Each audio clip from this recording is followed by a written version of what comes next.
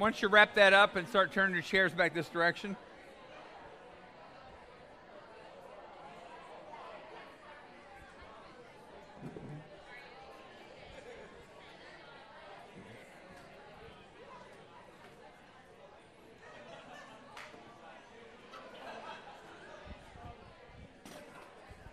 How you doing this morning? Say hi.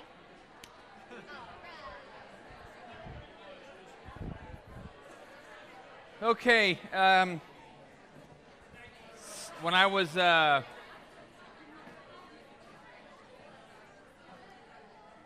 while I was standing up here, one of the groups asked me what I've dressed up as in the past, and the first thing that came to mind when I was a junior high school teacher.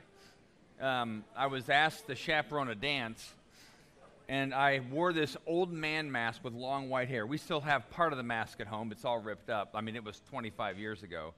Wore this old man mask with, wasn't scary, but long hair, and went down to like here. And I brought a cane with me. I didn't talk the entire night, and none of the students could guess who I was. But I would slap them with the cane. It was like a teacher's dream, right, John Kensick? Yes. Okay. Yeah. And then finally, they keep asking me to talk, and I would just kind of grunt. Finally, one of them said, "Oh, I know who that is. That's Mr. Nussbaum." I said, "How'd you know?" He said, "You never shave your neck." So from then on out, I realized, I should probably be shaving. That was before I was married. My wife would have told me that if I was married, but that was so fun then. So John, it's an idea. If you ever chaperone a dance, just don't talk and get a cattle prod or a cane, one of the two. And just, that was fun. That was fun. So, like I said, we still have the hair of that mask at home. From this part, it's all ripped up, but anyway. Let's pray, and then we'll look into God's Word this morning. God, we believe in the Holy Spirit, and we say that not simply as an affirmation of truth. We say that as an affirmation of the reality in which we exist this very moment and very place and time, that we believe your Holy Spirit, the Spirit of Jesus, is here in this room, moving among us, up and down the rows, sitting next to us, and as the Bible says, always talking and communicating to those of us who've opened up a home for Him in our hearts, but also always wooing and chasing and pursuing those who aren't yet His followers. So we pray that you would give every one of us ears to hear what your Spirit is saying to us and eyes to see what He's showing us. And we ask this all in Christ's name. Amen. 24 years ago was my first week of ministry in Bloomington. And I was working in another church in town, and my main job was working with college students. And in the very first week, I had what I would call one of the kind of a wake-up call for me, but it was an interesting wake-up call. I had a guy named Tim had called me up. None of you know this person. It's 25 years ago. Called me up and wanted to have lunch, and so we had lunch at Mother Bear's Pizza. I can even remember where we were sitting. And as we're talking, he's like, "Okay, here's the deal." He said, "I've been in a gay lifestyle for the last 5 or 6 years. I believe now Jesus, as a follower of Jesus, Jesus wants me to be celibate. And can you help me?"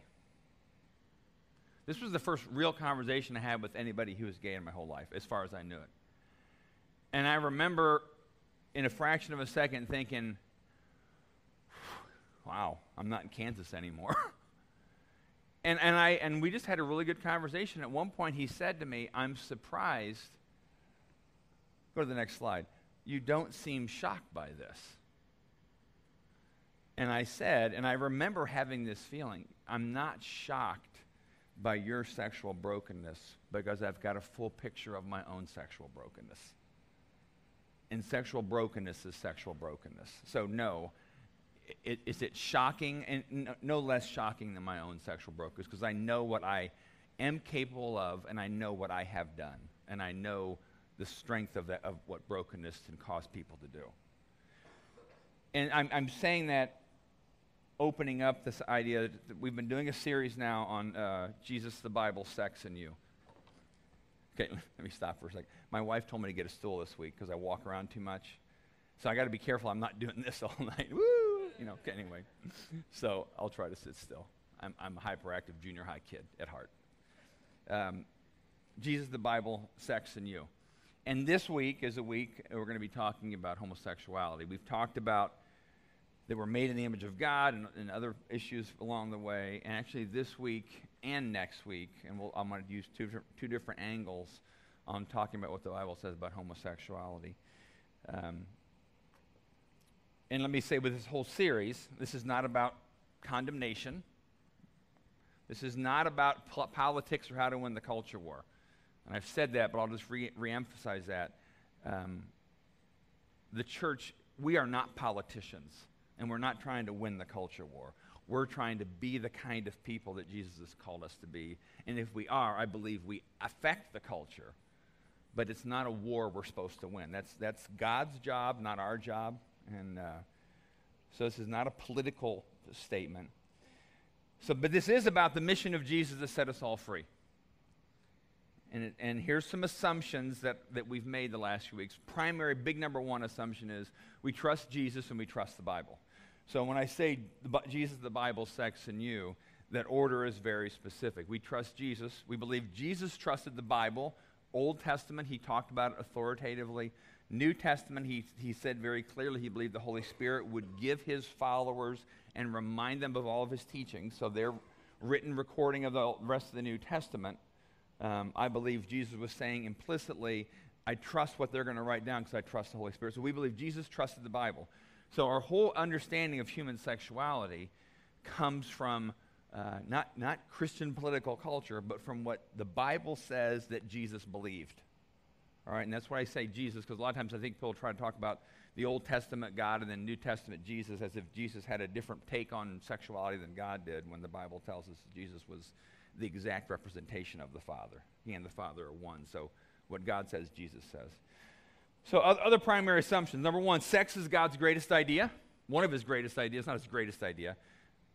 Sometimes we may think it is, but it's one of God's greatest. It's his idea. And if it's his idea, he does have something to say about how we use something he's wired into us.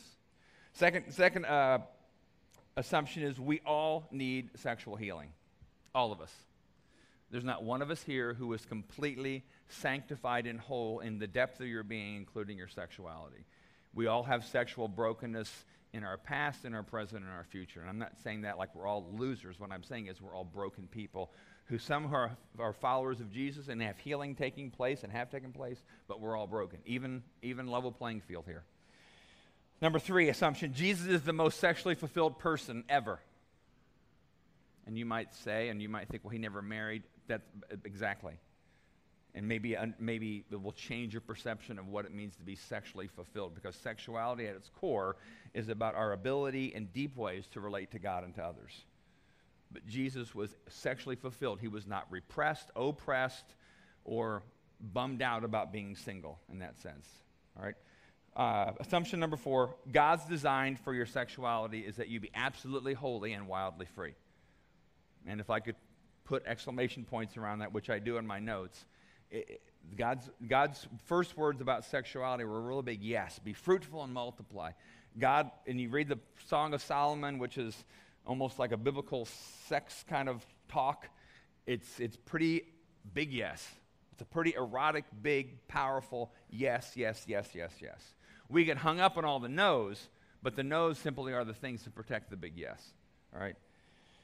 Now, I'll say this too. I know I'm talking to people who are, this whole series, people that are married. Some are happily married. Some where sex is good. Some where sex is not so good. I'm talking to people who are single, who are engaged. Some who want to get married. Some who are lonely. Some who are practicing sexual activity outside of the boundaries of how God designed it, and you're not married yet. I know there's people here that I don't know names or people. I'm just saying I know that's reality. I know there's people here that struggle or have or will struggle with pornography or unhealthy sexual fantasies. I know that there are people here who have been wounded by another in the area of sexuality. I know there are people here that really want to live by God's design, and there are people here who aren't quite sure if that's what you want to do, live by God's design. And with this topic at hand of homosexuality, let me say this too, and I'll say this really carefully because I want to make sure I understand this. And this goes true for heterosexual or homosexual attraction. Having strong sexual desires and attraction is not a sin, right? So if you have or you know others who have a strong same-sex desire or attraction, that is not a sin. That does not make you a bad person. In the same way, if you have strong heterosexual desires or attraction, the desires or attraction is not the sin. The sin is when it turns into a lust or a practice. And I'm saying that because I'm guessing there are people here who have struggled with same-sex attraction, and I'll even say maybe unwanted same-sex attraction. I don't know anybody, even people I know that are gay that I've talked to, nobody grew up wanting to be gay. So if you have those same-sex attractions, and they're part of how you wrestle with that, the attraction itself does not make you unworthy. It does not make you dirty. It does not make you flawedly made any more than the rest of us are broken human beings. God made us in wholeness, but we're broken because of sin. But I want to be clear on that. Having strong sexual desires or attraction to the same sex is not a sin. Sexual lust or sexual practice is sin in terms of what the Bible says. Your sexuality may not be a choice you've made, but sexual activity is a choice you make or don't make. So I'm saying that because I want people to understand that if you have friends or you with one of these people in same-sex attraction, that is not, the attraction is not the sin at all. And more often than not, and some of you may have read a lot, but I've read a lot of literature, even psychological studies and stuff, most people who are gay would say, I didn't choose this. So, and it may be an issue sometimes. I know one person in particular who would kind of shake his fist at God, like, why did you make me this way? And we'll talk more about that some next week, but I wanted to make that clear, so if that's a struggle, I don't want you to think this is going to be a condemnation kind of thing, just for the fact that you struggle, all right? So let's go to the next slide here. You've all seen the rainbow flag, so I thought I'd do some research on it. Symbol of lesbian, gay, bisexual, and transgender pride, and it's been used since the 1970s. Rainbow flag, commonly called the gay pride flag, is a symbol of lesbian and gay bisexual pride social movement. The colors reflect diversity of the LGBT community. Flag is often used as a symbol of gay pride when it comes to gay rights marches. It originated in Northern California, but is used now worldwide. It was designed in San Francisco by artist Gilbert Baker, and the design has come to take many different shapes and color codes and things like that. However, I don't want to start with talking about gay pride. And there's a reason I don't want to talk about that, because I'm going to go to the next slide. I want to talk about religious pride. Christian pride. That's the Christian flag, which is not in the Bible, of course, but you've seen it.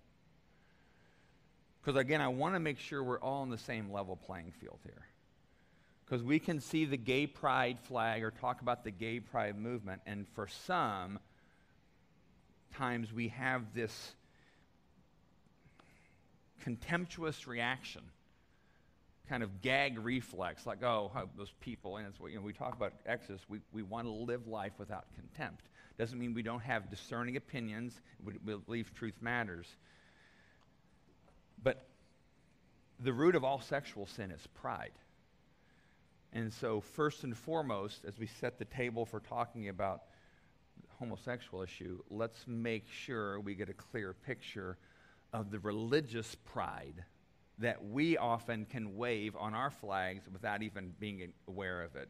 Because, see, the Bible says way more about heterosexual sin than homosexual sin. The Bible says way more about the sins of materialism, greed, and injustice to the poor. And the Bible says a bunch about pride. A bunch about pride. James chapter 4, verse 2, God opposes the proud, but he gives favor to the humble. If anything in the Bible, the thing that over and over that really got God wired up was the pride and arrogance of his own people. And I'll define pride and arrogance as thinking I can live life by my own terms, and I will not listen to how God tells me to live my life. And we all do that, or have done that. One of the stories Jesus told was of a Pharisee in the temple. He was here, and over there was like this sinful tax collector, and they were like the scum of the earth according to the religious culture at that time. And Jesus says, so this religious Pharisee is praying out loud, "Oh God, I thank you.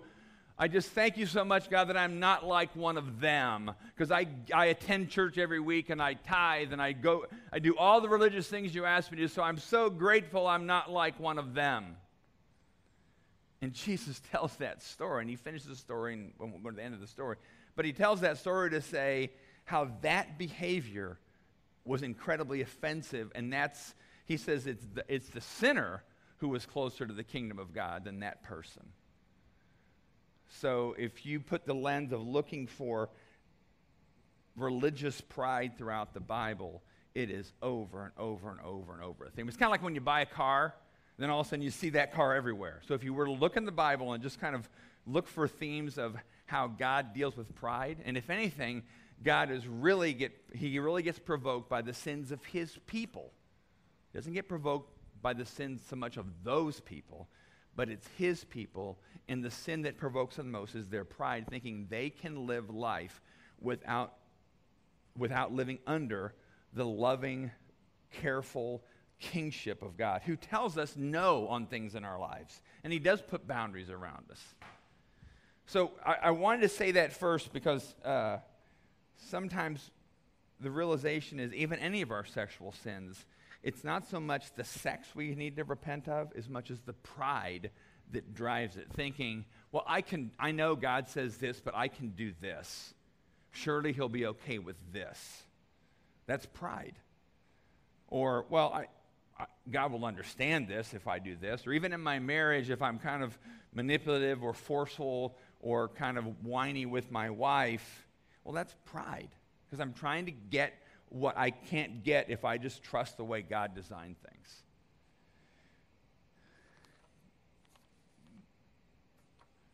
One of my favorite talks from years ago, and it was happened somewhere else, but a woman named Nancy Lee DeMoss talked about the proud hearts that we all have.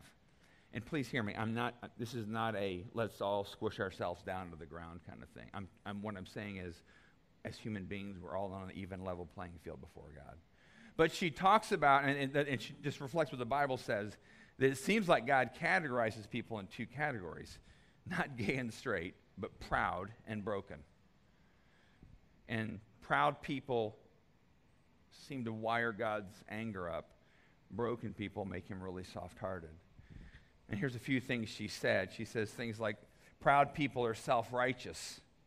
They have a critical fault-finding spirit. They look at others' faults with a microscope, but their own with a telescope. They look down on others. Broken people, on the other hand, are compassionate. They can forgive much because they know how much they've been forgiven. They think the best of others. They esteem others better than themselves. Proud people have an independent, self-sufficient spirit. Broken people have a dependent spirit and recognize their need for others. Proud people need to prove that they are right. Broken people are willing to yield the right to be right. Proud people desire to be served. Broken people are motivated to serve others. Proud people have a desire for self-advancement. Broken people desire to promote others. Proud people have a drive to be recognized and appreciated. They are wounded when others are promoted and they are overlooked. Broken people have a sense of their own unworthiness. They are thrilled that God would use them at all in any ministry. They are eager for others to get the credit, and they rejoice when others are lifted up. A few more. Proud people feel confident in how much they know. Broken people are humbled by how very much they have to learn. Proud people are quick to blame others. Broken people accept responsibility and can see where they were wrong. It goes on and on and on, but if none of those yet have touched you in terms of, and I can be that way, I'll give you the rest of the list. You'll find yourself here somewhere. And again, I'm saying that because I believe the Bible's pretty clear about pride being an offensive sin to God, but I'm also saying because I believe pride is the root of all sexual sin. So if we can be honest and face and own the fact that's who we are apart from redemption in Christ, that will absolutely keep us from any kind of condescending, contemptuous hate toward people that are gay. So make sure you see that. Make sure you see that about yourself. Now, with that said, when homosexual activity is mentioned in the Bible, and I'm going to use 4 different passages of Scripture, when it's clearly mentioned in the Bible clearly prohibits homosexual activity.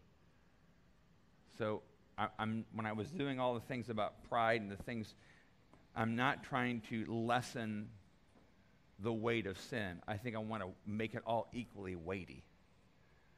But with that said, the passages that talk about homosexuality all are very clear in their prohibition of sexual activity. So let's look at all one of them. Let's go at all. There's 4 of them we're going to look at today. All right. First one, Leviticus chapter 18. Leviticus is the Old Testament. Genesis, Exodus, Leviticus was the 3rd book.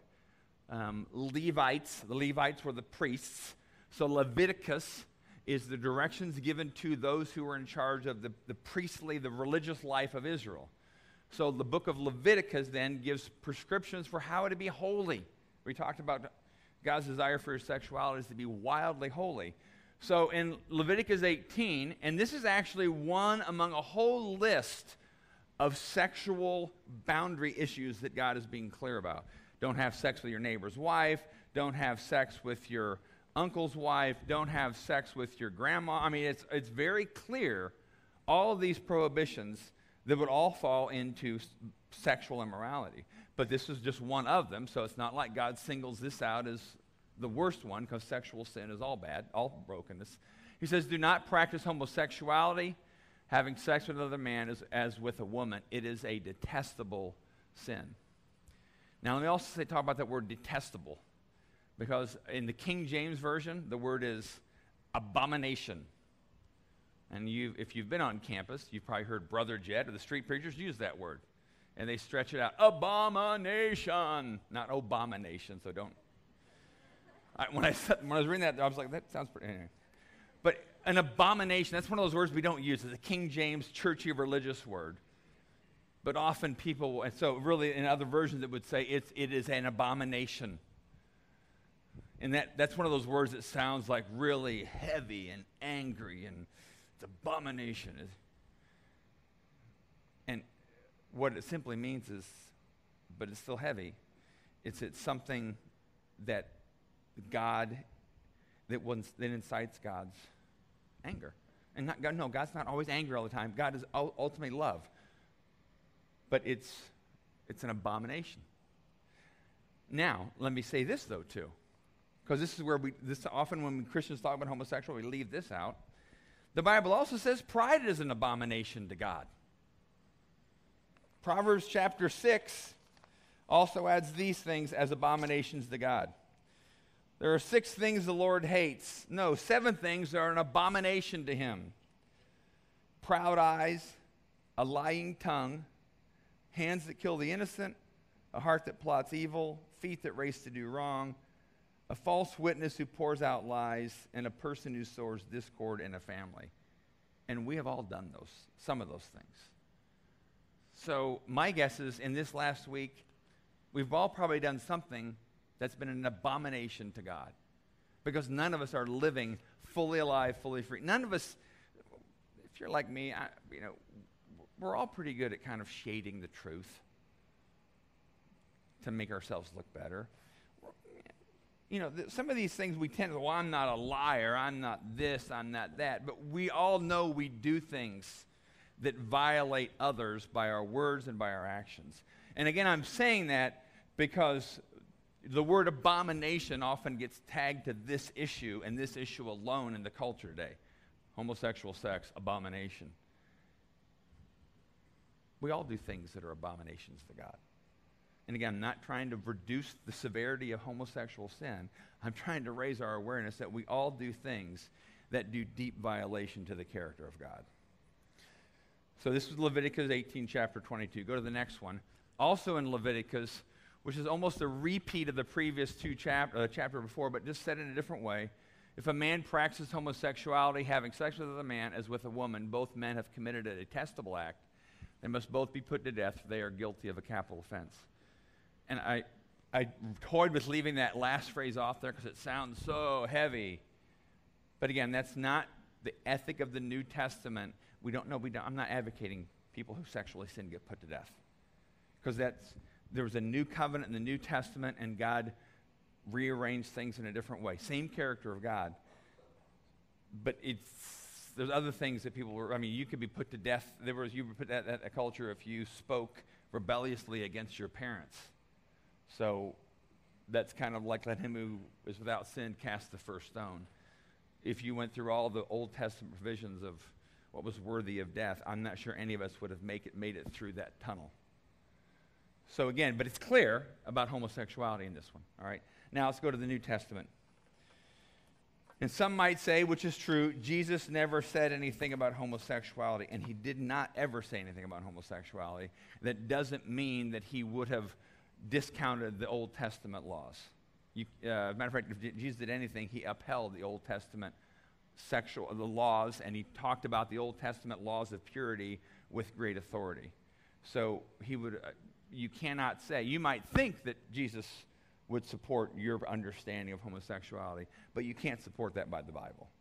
You can recreate Jesus to fit that, but you can't support that Bible. Again, that's the whole objective of what we've done these last few weeks is you may think otherwise about sexual practices, but you cannot support the Bible or use Jesus as a basis for that, not the Jesus of the Bible. You can recreate a Jesus that might support your point of view, and you have a right to do that, but you can't do that by using the Bible as it's been understood throughout generations and centuries. All right. So anyway, go to the next one. So now the New Testament, there's two passages, Romans 1. And Romans was a letter that Paul the Apostle Paul, was a follower of Jesus. Jesus met him on a road. The Spirit of Jesus, actually, Paul saw a vision of Jesus.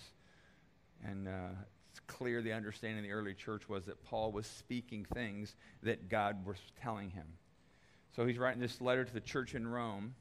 And again, this part of Romans, he's not writing about homosexuality. He's not just saying, I think I'll start with Romans 1, let's talk about homosexuality.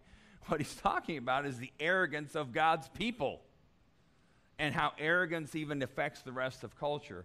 But in the midst of that, he says, that is why God abandoned them to their shameful desires. So God will abandon anyone who continues to put your straight arm into God's face and say, I'm not going to do it your way, I'm not going to do it your way, I'm not going to do it your way. If you do that enough, God will abandon you to the consequences of your own choices, whether it's gay sex, heterosexual sex, lying, cheating, stealing, whatever.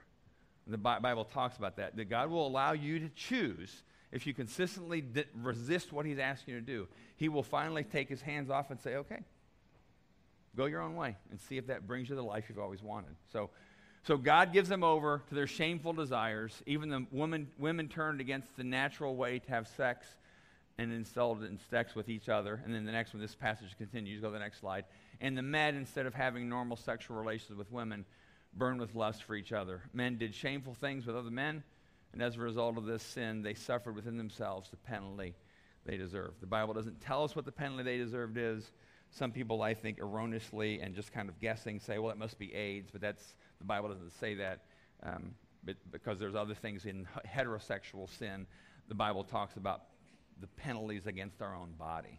I think it's more of a penalty against our own spirit and our soul and things like that, but it's, again, people often try to find political agendas in these passages.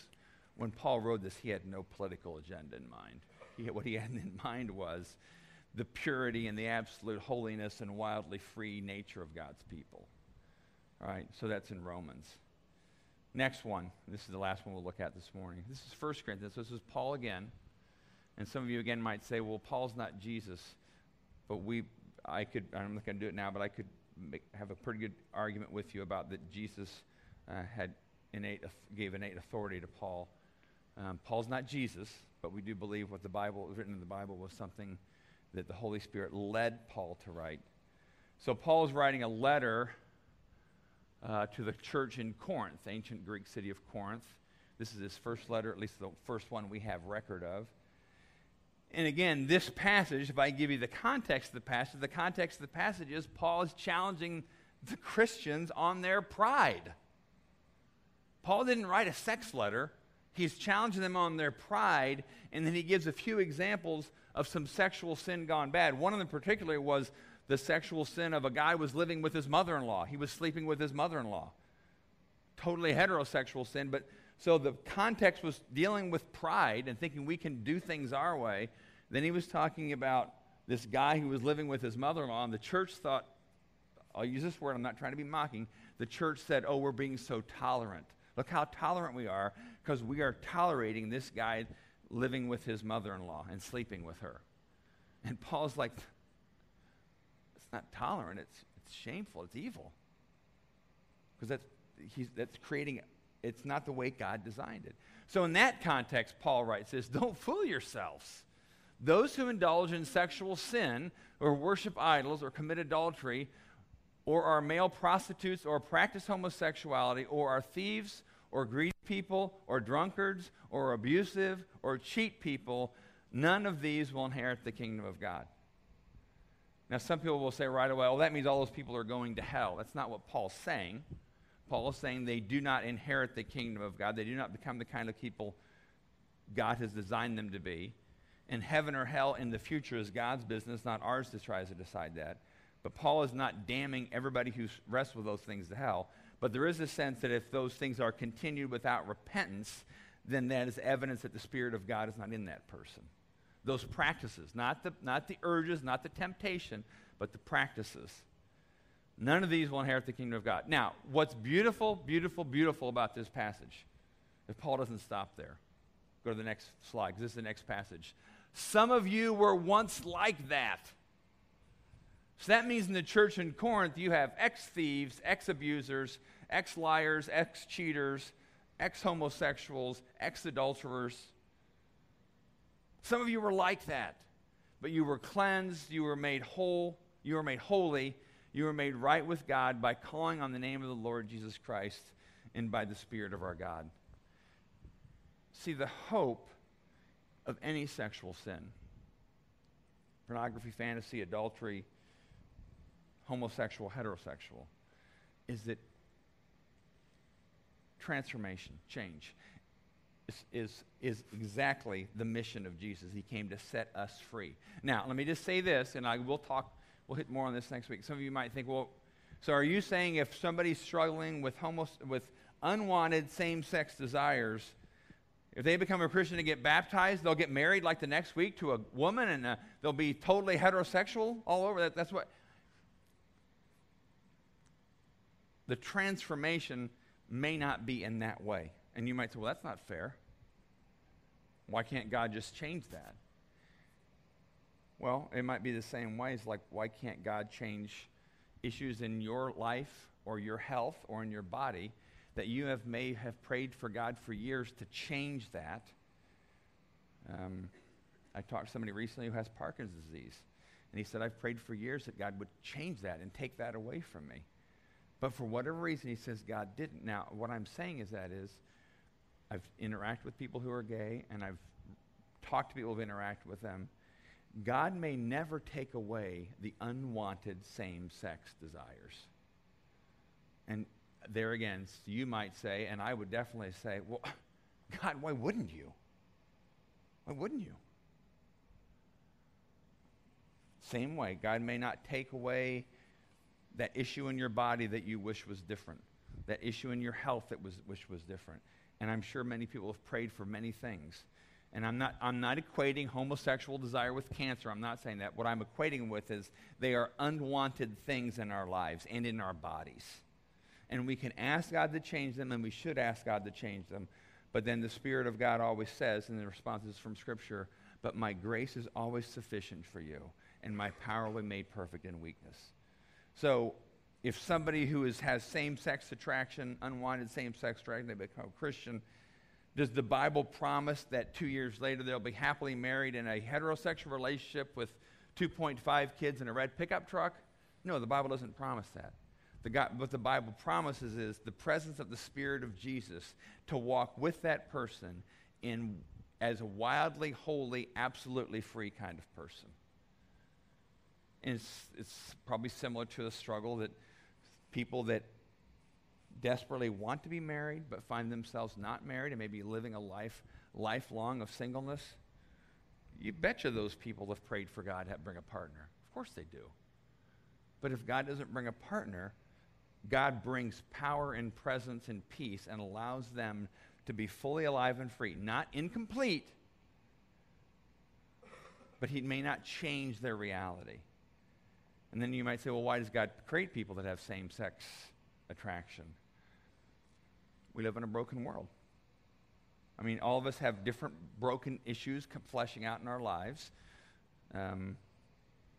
People have tendencies to all kinds of sinful issues, alcoholism, things like that. And again, I'm not equating alcoholism with, I'm just saying there's issues we all could say, there's predispositions we're born with because we live in a broken world.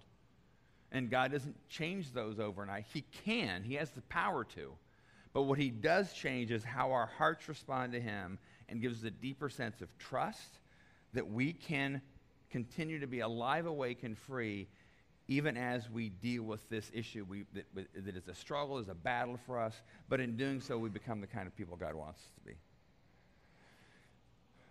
So there may be issues some of you might right now might be thinking of your own life where you might think, and I'll share this in a couple weeks about my own story, the whole you were once like that. I was once addicted to pornography. I'm not anymore. And I think that was the Spirit of God changing me. Now, but that doesn't mean all struggles go away. It doesn't mean I don't struggle anymore. It doesn't mean I can walk by, I can click onto a website that all of a sudden shows the Colts cheerleaders. It doesn't mean that doesn't become a challenge I've got to click away from. It doesn't mean that's gone away. It means I now have, as you can have, as we all can have, the power and the ability by the Spirit of Jesus to not do the things that the flesh is crying for you to do. And we can be changed. So we'll talk more about some of these things next week, but the main thing I want to make sure we all understand is we're all sexually broken, but there's hope for every single one of us. And for those of you who have friends that are gay, family members that are gay, you know more about the compassion that's required than I know because you have to live it out. And you know more what it means to live in love without contempt. But it's possible because that's the kind of people God wants us to be. And I think if we were those, if the rap on the church in America was not that we're so against these things, but if the rap on the church was they're very kind, they're generous, they're very welcoming, but being welcoming doesn't mean we have to be affirming of everybody's issues. If people thought that's, and what people often will say is that's the church, that's where the church ought to be. So we don't promote what we're against, although we understand there's truth. But in the end, the bottom line is that the cross of Jesus promises transformation of our hearts so we can trust, and pride becomes no longer our biggest struggle in life. And we begin to trust that we understand how God wants us to live, and we trust his power with us. So let me pray. God, to whatever degree I've said or implied anything that is not a reflection of truth, not a reflection of your character, not a reflection of your love and your holiness, to whatever degree I've said anything that even goes that direction, I pray that you would wipe that from all of our memories. Because in the end, God, we only want to live and proclaim and to understand your heart on these issues.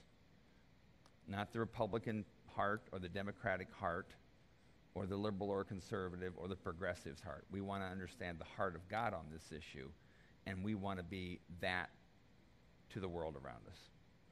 And we ask this all in the name of Jesus. Amen. Hey, we finish every Sunday with communion, and there's no other better way to say it this week. We do this because we believe this is the essence of Christianity. Christianity is not a political philosophy. It's not a worldview. It's not a way to live life. Christianity is a supernatural religion that's about the man Jesus sent from God, who was God, who came to give his life for us, and he was resurrected so we can have a new life inside of us and be the kind of people that God made us to be.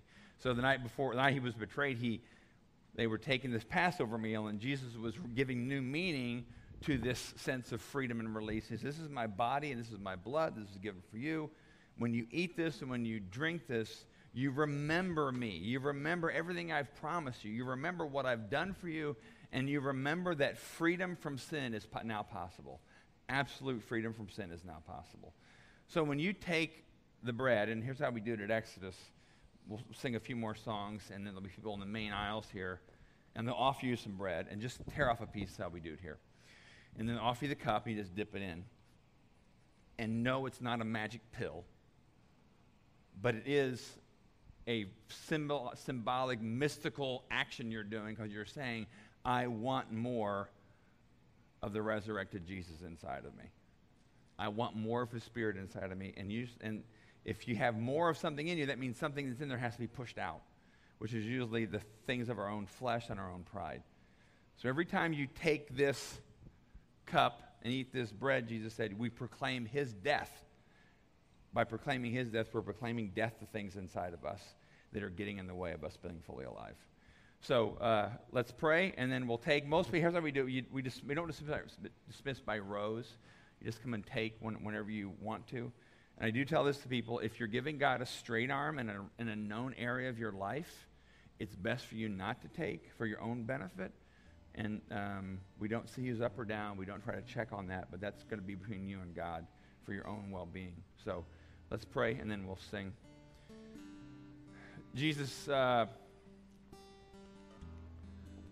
you came to redeem all of our sins. Pride, deceit, envy, unforgiveness, heterosexual sin, and homosexual sin. You came to redeem it all. You came to wipe it away. You came to forgive those sins and then give us new life. Here and now, new life, new power. So Jesus, we're grateful that you, on our behalf, were obedient to the Father in your death and your resurrection. And we are people who would say we absolutely know we need the power that you promised, supernatural power inside of us. We need that because we know that's the only pathway to be the kind of fully alive, awake, and free, patient, kind, generous, holy, wildly holy kind of people that we want to be.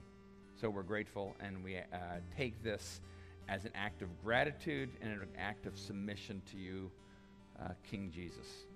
And we ask this all in your name. Amen.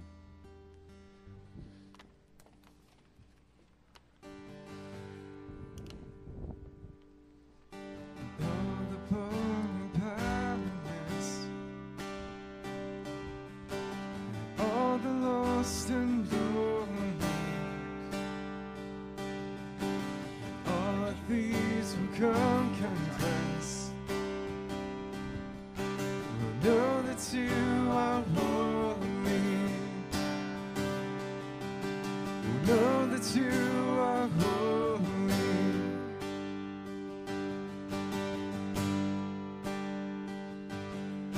And oh, we'll sing out hallelujah. We will cry out hallelujah.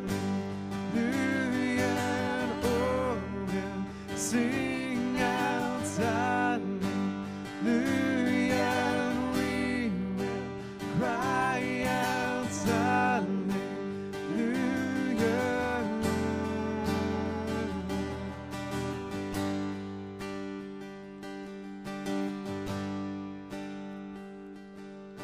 And all the hearts who are content, and all who feel unworthy, all who hurt with nothing left, we know that you are holy. Oh, we'll sing out hallelujah. We will cry out hallelujah. And oh, we'll sing out hallelujah. We will cry out hallelujah.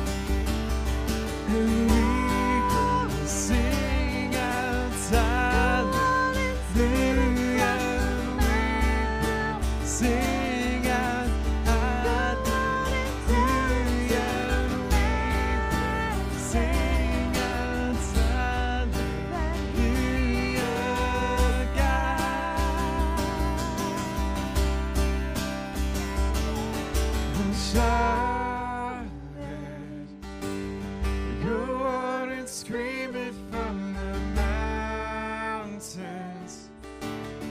Go on and tell it to the masses that He is God. And shout it. Go on and scream it from the mountains. Go on and tell it to the masses that He is God.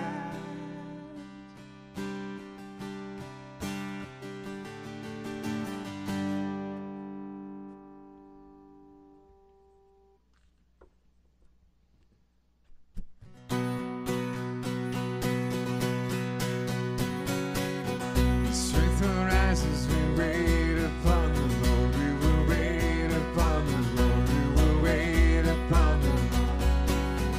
Strength will rise as we wait upon the Lord. We will wait upon the Lord. We will wait upon the Lord. Our God, You reign forever. Our hope, our strong deliverer.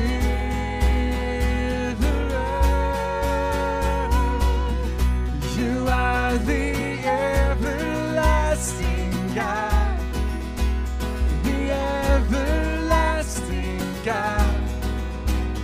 You do not faint, You won't grow weary. You're the defender of the weak. You comfort those in need. You lift us up on wings like eagles. Our God, You reign forever. Our hope, our strong deliverer. Our God, You reign forever. Our hope, our strong deliverer.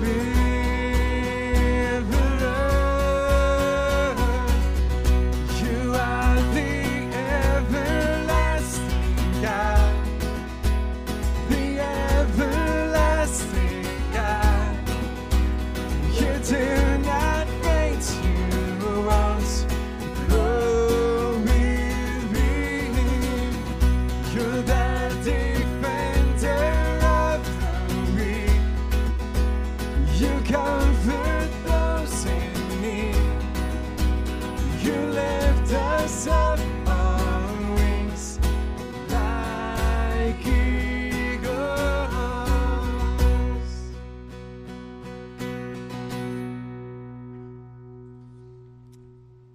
God, we thank You for the promise that that You are for the weak, You are for the weary, You are for the broken.